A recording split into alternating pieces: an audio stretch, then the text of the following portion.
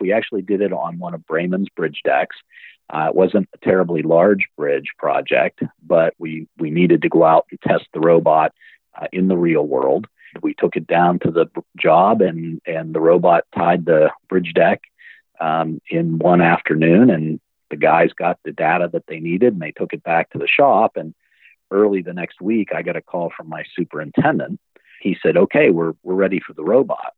And I called Jeremy back, and I said, "Jeremy, they want the robot back down there." He's like, "Well, we got all the data we need." I said, "No, you don't understand. They want the robot back on the job. It saved them time, it saved them money, and we need to get it back down there."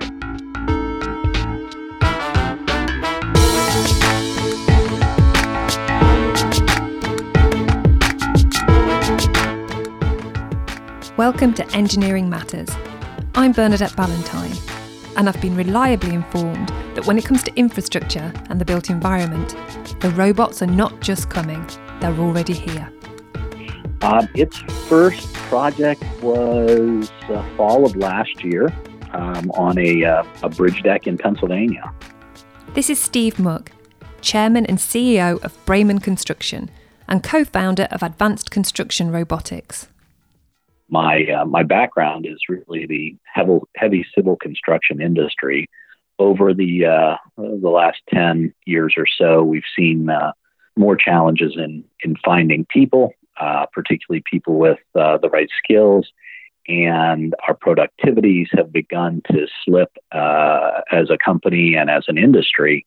And so I've recognized that we need to do something to augment our declining labor force and try to improve our safety numbers and our productivities. I came up with the concept of solving one of the really challenging critical path labor conundrums in the bridge construction market, that being the placement and tying of deck rebar. An expert on how to build things, Steve has a lot of ideas for improving productivity and safety on his projects. But what he needed was a partner who was an expert in robotics. My name is Jeremy Searock, and I am the co-founder of Advanced Construction Robotics as well as TieBot LLC. Their first project was development of a new kind of construction robot that would make bridge construction safer and faster.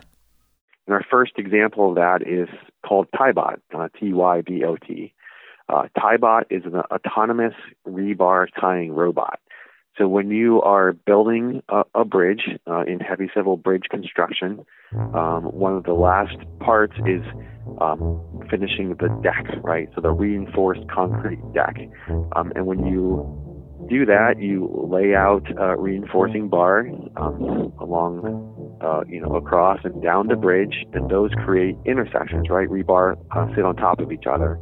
And right now, all of that rebar intersections need to be tied together with wire. And currently, crews do that, where they spend weeks to months at a time bending over their back, straining to tie this rebar together. So we created a robot that can fit bridges between 10 to 140 feet wide, and it is able to tie all those intersections without any human help. I asked Jeremy to describe TieBot, and he urges anyone who's interested to visit their website, TieBot LLC, where there's lots of images and videos to see. But essentially, we have a gantry system. So we have these two big legs that ride on these rails. These rails are already part of bridge projects that are used for concrete finishing machines. And so it rides along this rail with a big gantry that spans the entire width of the bridge. And then we have a little unit we call the tram that's in the middle that is able to drive back and forth across this gantry and basically go along the width of the bridge. And then we have a tying device, tying module that is on the end of a arm that is on this tram, and it's able to go down and tie the intersections. It's always important to point out that this is a autonomous robot, meaning its artificial intelligence is more like a self-driving car than it is like a industrial automation in car factories. A robot that can tie steel might not seem like one of the most advanced developments to hit the construction industry in the past 100 years, and yet it is, because TieBot is intelligent and autonomous.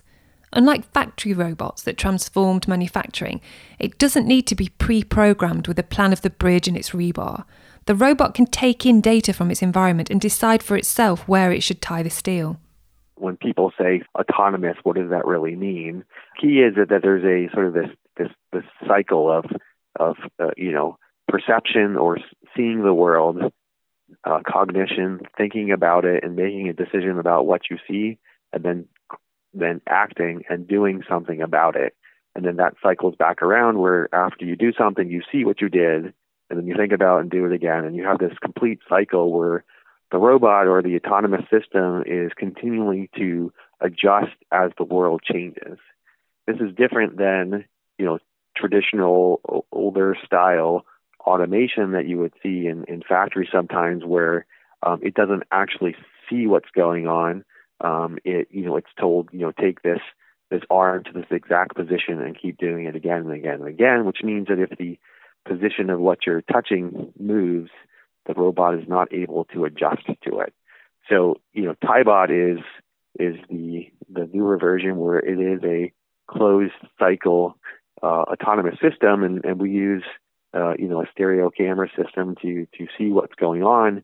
We're able to identify the reinforcing bar and the intersections, and we're able to know in our heads, if we were to close our eyes or turn off the camera, we understand where those intersections are because we have a kind of a map of that inside of our head, and we're able to then act and decide where to go to next and place the tying device at the right location again and again and again, and that continues on and on and on. So, it's always a question that the construction companies have, because it's truthfully hard for them to believe that this is real and that it's a product today that they can rent and lease for their projects right now.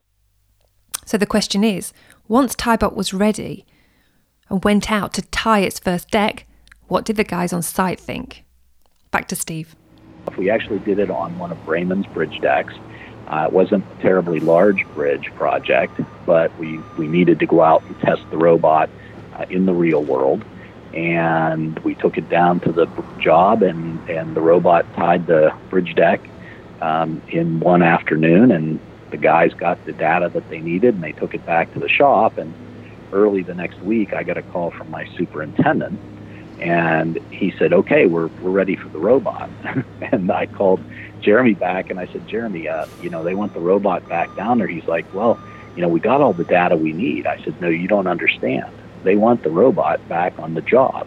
It saved them time, it saved them money, and we need to get it back down there." So we actually sent it back to tie the top mat. They're basically two rebar mats in a bridge deck, a lower and an upper. And the first time it went out, it tied the lower deck, and then the next week the construction team wanted it back to tie the top mat. So that was really a great sort of proof of concept when the conservative construction guys that work with me call and say, "Hey, bring that thing back down here. It did a great job." Tying rebar is a critical path activity on bridge construction, meaning that it directly impacts on the schedule. A concrete reinforced bridge design carefully positions the steel rebar, providing tensile reinforcement to the bridge structure, and that has to be secured in the correct position with steel ties. Therefore, the people undertaking this work are under pressure to tie quickly. The men are working on an uneven surface, standing on either deck pans or girders or the first layer of rebar to tie the second layer.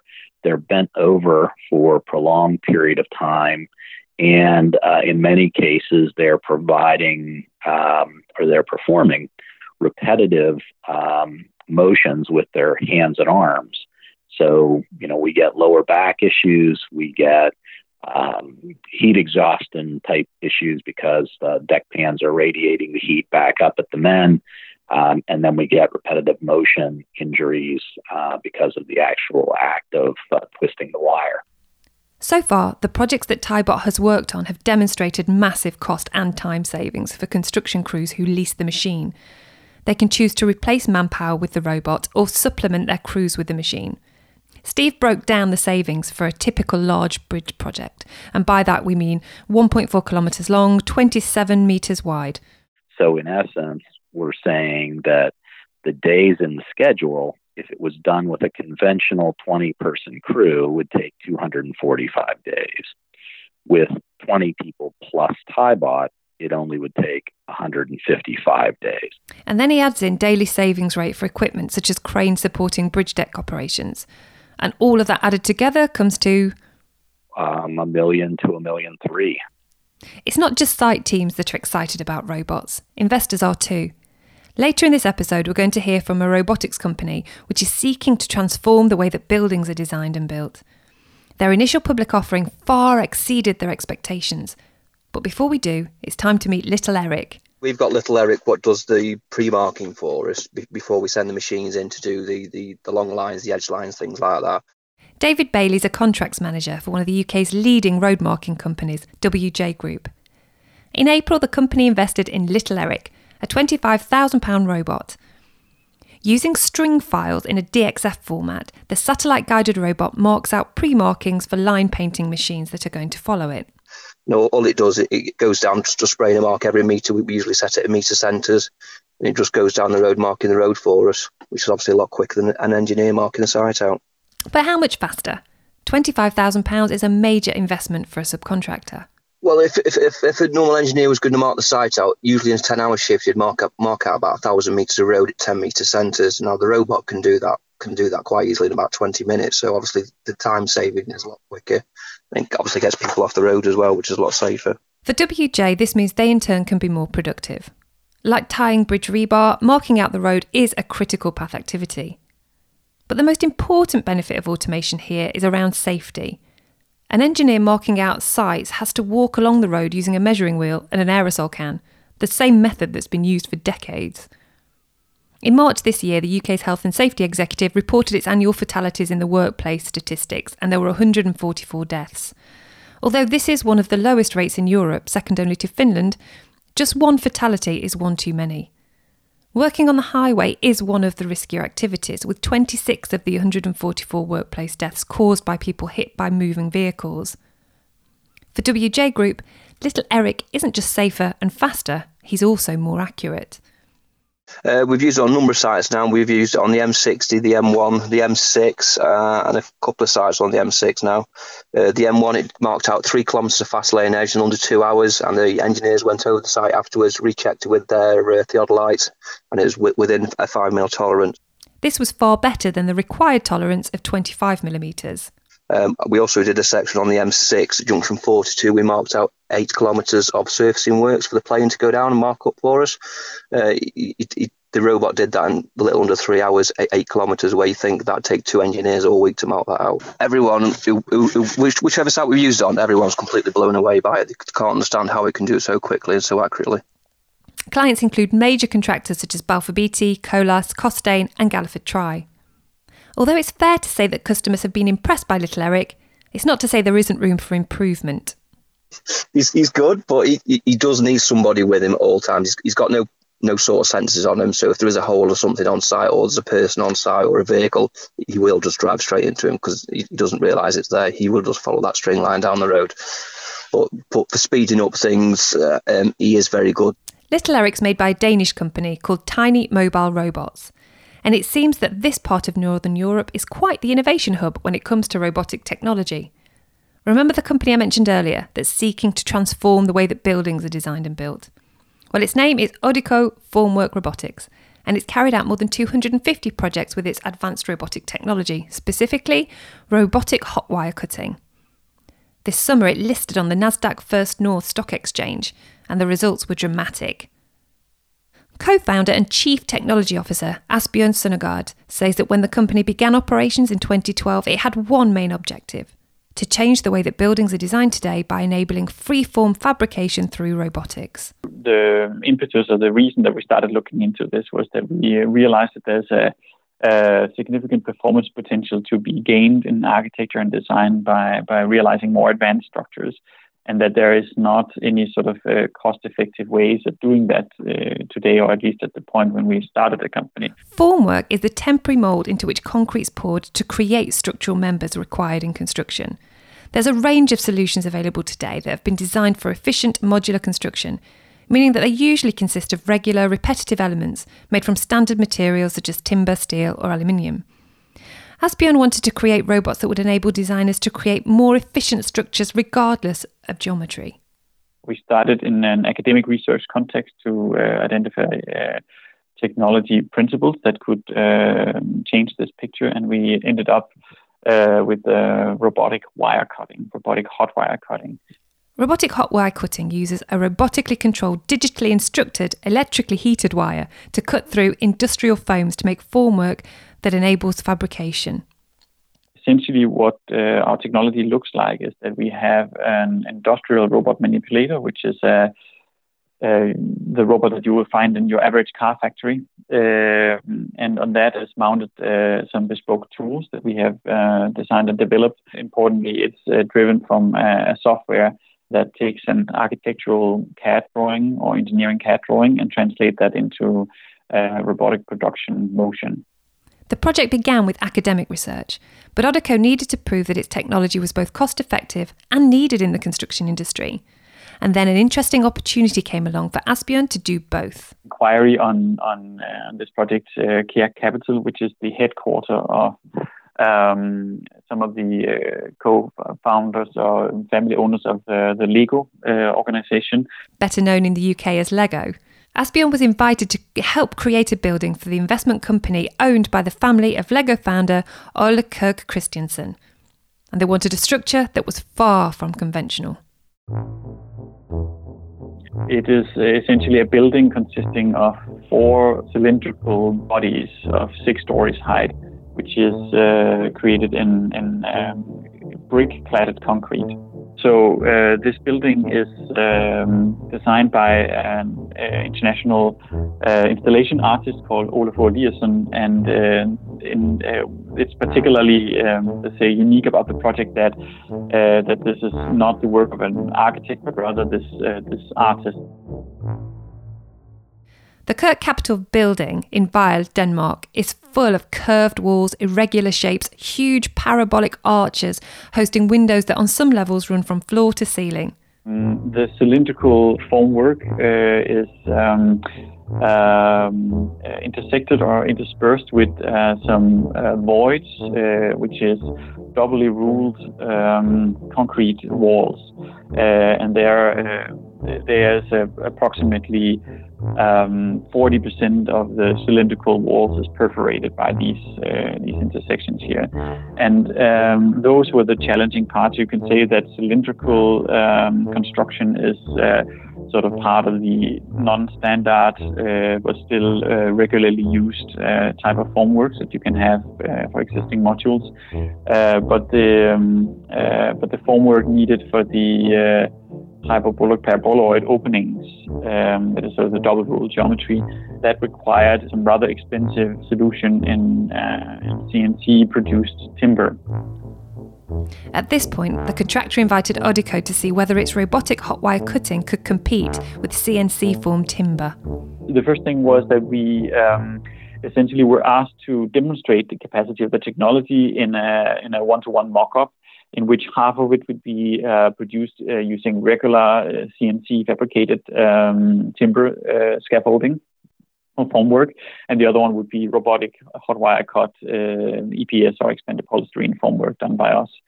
And so in this mock-up, they found actually that the capacity of the EPS to withstand the casting pressure was better than that of the timber formwork. And also that the precision that we could deliver with the wire cutting was ahead of what was shown in the other side of the mock-up. So in terms of quality, they saw that there was on par or improvement in terms of a regular formwork system. But then, of course, the price factor was significantly less using the wire cutting. So after having seen this, they essentially gave us an entire commissioned on 4,200 square meters of unique formwork, which equates around 130 truckloads in sort of volume terms. I asked Asbjørn to expand on his contention that it was significantly cheaper, and he says the cost savings come from the time saving. I'd rather talk about the efficiency in terms of machining time, because that's the most directly comparable example. So in conventional manufacturing, you can say if we compare to CNC milled high quality freeform surface, that would take around 3 to 4 hours in machining time. And when we cut that with a wire, we are bringing that down to a few minutes. So 2 to 3 minutes in comparable cutting time. It can be up to 50% of cost reduction, but it depends on the application and the context. For irregular shaped buildings, the cost of bespoke formwork can be a major element. In fact, the buildability can constrain design. When you have these non-standard formworks, then they can represent up to 60% of the total cost of the concrete project, the formwork itself. So being able to reduce the cost of the formwork with half, that has a very significant potential for transforming that industry segment. And so what the Kirk Capital was enabling here was essentially to prove that point, both in terms of physical production, logistics, and financial viability. By proving that robotic hot wire cutting could be used to create load-bearing members for the first time on the Kirk Capital building, there was then a boom in demand for Oddeco's new robot. That drew significant attention in the construction community, and then we had a very dramatic increase in the inquiries following that project. So subsequently, we have completed around 250 projects in larger and smaller scale. One of these was the OptiCut project at the port of Aarhus in Denmark, which Asbjørn describes as a topology-optimized form of concrete structure. Using the robotic hot wire cutter, formwork was created to engineer the 21-metre-long perforated skeletonal concrete structure, which Asbjørn says would be too expensive to create using traditional methods. This project is a live demonstration of Oddeco's ultimate goal, enabling architects, designers and engineers to optimise structures by creating the most efficient designs in terms of material, topography and geometry, using non-standard shapes, which can reduce material consumption by up to 70%. In an age of carbon reduction and increasing automation, these are goals shared by many in the industry, including Oddeco's partners on the OptiCut project, Aarhus Architectural School, concrete specialist Hicon, engineering company Soren Jensen, and TU Delft University in the Netherlands. Doing such an advanced structure is in itself quite a complicated affair, whether you use wire cutting or not. However, the project also showed the capacity for this cost-effective production of these advanced shapes, and specifically it laid the foundation for a simplified concept that can be applied in conventional concrete design. So essentially here we talk about parking spaces, infrastructure like highway bridges and off-ramps, and sort of the ordinary conventionally found concrete applications that could be optimized and then at one side achieve a sort of a structural articulation in the design, which many people find fascinating. And then on the other hand, you would have the reduction in the material consumption, which in itself is an important goal, considering that today 8% of the global emissions is actually from the production of concrete. So that's 4 times the figure of what the global aviation industry is emitting every year. So that gives sort of a significant incentive to reduce material consumption in concrete. Given the success of its first robot and the multitude of applications, Oddeco was taken public in July 2018. I asked Asbjørn what sort of reception the initial public offering for 30% of the company had from investors. Wildly beyond our expectations. I think that summarizes it. We received a very overwhelming interest from investors. and basically became a record holder of key financial metrics in terms of the companies that have been introduced on Nasdaq First North, which is sort of the introductory trade organ for younger companies in Denmark. During the booking phase, where investors register interest, the request for shares was 4 times the volume offered. This pushed up the initial share offer value by 540%. We were attempting to raise 30 million Danish crowns, so that would be around, I think... This is £3.6 million. We had a request of a figure which was 4 times that figure. And then, of course, because it was in a pre-booking phase and the price of the stocks are fixed, then we could only offer a quarter of the requested stocks to the investors, and that meant that subsequently there was a big push of the stock price upwards. For Oddico and robotics companies like Advanced Construction Robotics, the robots they've announced so far are the first step in a development plan that they believe will revolutionise construction, which by any indicators is ready for a digital revolution. Oddico's next step, for example, is a 2-year project introducing a concept called Factory on the Fly, where the robotic hot wire cutter can be purchased by contractors and shipped to site in 10-foot shipping containers, providing on-site manufacturing facilities. This includes development of the software too, which enables automation of parametric workflows, essentially meaning that the parametric design for elements from walls to staircases can be sent to the factory using a tablet by contractors who don't need robotics experience. Back in the UK too, architect Mamu Mani also thinks that design is ripe for robotic disruption and is also bringing factory methods to site. At their studio in Hackney, East London, the team's seeking to expand the abilities of its tower-building cable robot, the Polybot, to enable it to carry out a range of functions.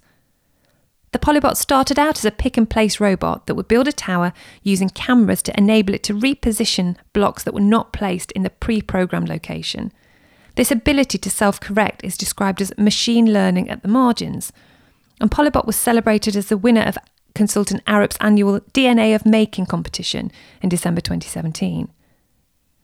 Today, this digitally advanced architectural practice, led by Arthur Mamu Mani, wants to push the boundaries even further. I went to see them and spoke to Ping Chan Chen, senior computational designer and architect, who leads robotic research at Mamu Mani. The machine we are looking at is a cable robot called Polybot, and this robot is a construction robot that can help architects and designers to construct unique structure. Can you explain how it works? So basically, this robot has 8 cables and attached to 4 corner winches. So you can set this robot up at any place you want. So basically how it works is you attach the winch boxes at any place you like, and you will form a built-in space for the robot, and robot can conduct the task given within the defined area. And exactly what would you expect the robot to do? Well, actually the robot can do more than what we think. Yeah. At the moment, we use it as a pick and place machine to pick timber blocks and then create a timber tower from that. But we also think about making it as a 3D printer, so that can print large-scale structure with material like concrete. In the past, we understand robots are pre-programmable, simple machines that do repetitive actions. Can you tell me how this moves that technology forward? What we want to bring this machine forward is to allow it to have a kind of machine learning capability. But what we want to do with the robot is to basically just, kind of work with robot. They designed to work with robot directly to maybe place the robot to test some like design configuration, and maybe it can be successfully built, or it might fail, but that doesn't matter because the robot will record all these actions and return the data to designer, and those data can be used to basically reconfigure or to evaluate whatever design that hasn't been tested yet. Yeah. So the machine is not only about carrying out activities successfully, it's about learning from every possible iteration. Yes, that's correct. Yes. And what's ultimately, I've heard you talk about universal construction robots. Yes. Is the clue in the name Polybot? Is that this machine going to become a universal construction machine? Yeah, exactly. That is our aim. You will come slowly. So basically, at the moment we use it as kind of single-purpose machine, like other digital fabrication machine, 3D printer, laser cutter, CNC machine. All these machines can ultimately be turned into a universal machine because they are basically just a spatial positioning machine, right? So the challenge is how can we merge different construction process together? How can you start with pick and place procedure to when you have a material supply? How can you place those material at the right place before you go to another position? Let's say maybe milling. Okay, you can sculpt the material to the shape you want, and then you start to form another basically construction blocks for larger maybe assembly process. So what we want is to basically integrate all sort of construction procedure we have in like real construction site. Before we leave the object to the place, you actually have to do all sort of things to the building block. So we want all these kind of tasks to be done by the machine, so we can actually bring the factory to the site. The Polybot's on display as part of the Code Builder exhibition at the Sir John Soanes Museum in London until the 3rd of February 2019.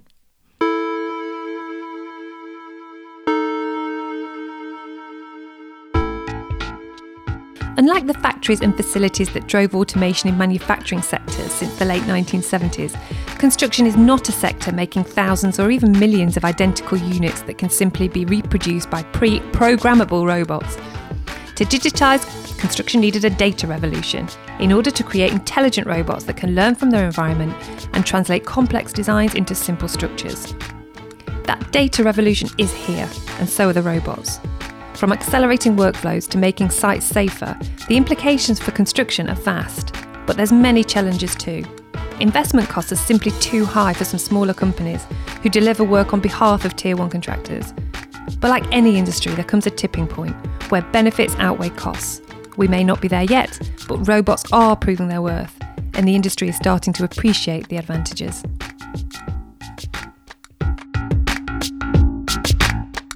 We are expecting a very dramatic disruption of the construction sector within a very, let's say, a relatively short horizon, where robotic manufacturing will become, so to say, everyday technology that is on the construction side. So, I mean, we firmly believe that within a 10-year horizon, you will see a very significant change in that robots are commonly used in construction sites. 15, 20 years, the picture will be maybe entirely unrecognizable from today's construction site. Engineering Matters is a production of Reby Media, produced and hosted by Bernadette Ballantyne. Additional research by Rian Owen. Mixing and editing by John Young. Theme tune by JM Sounds. Find out more about us online at reby.media.